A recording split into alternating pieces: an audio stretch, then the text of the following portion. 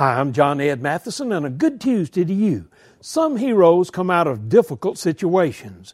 In March 2019, an 8-year-old Nigerian refugee who resides in a homeless shelter in Manhattan was crowned the New York State chess champion for his age group. He and his parents are devout Christians.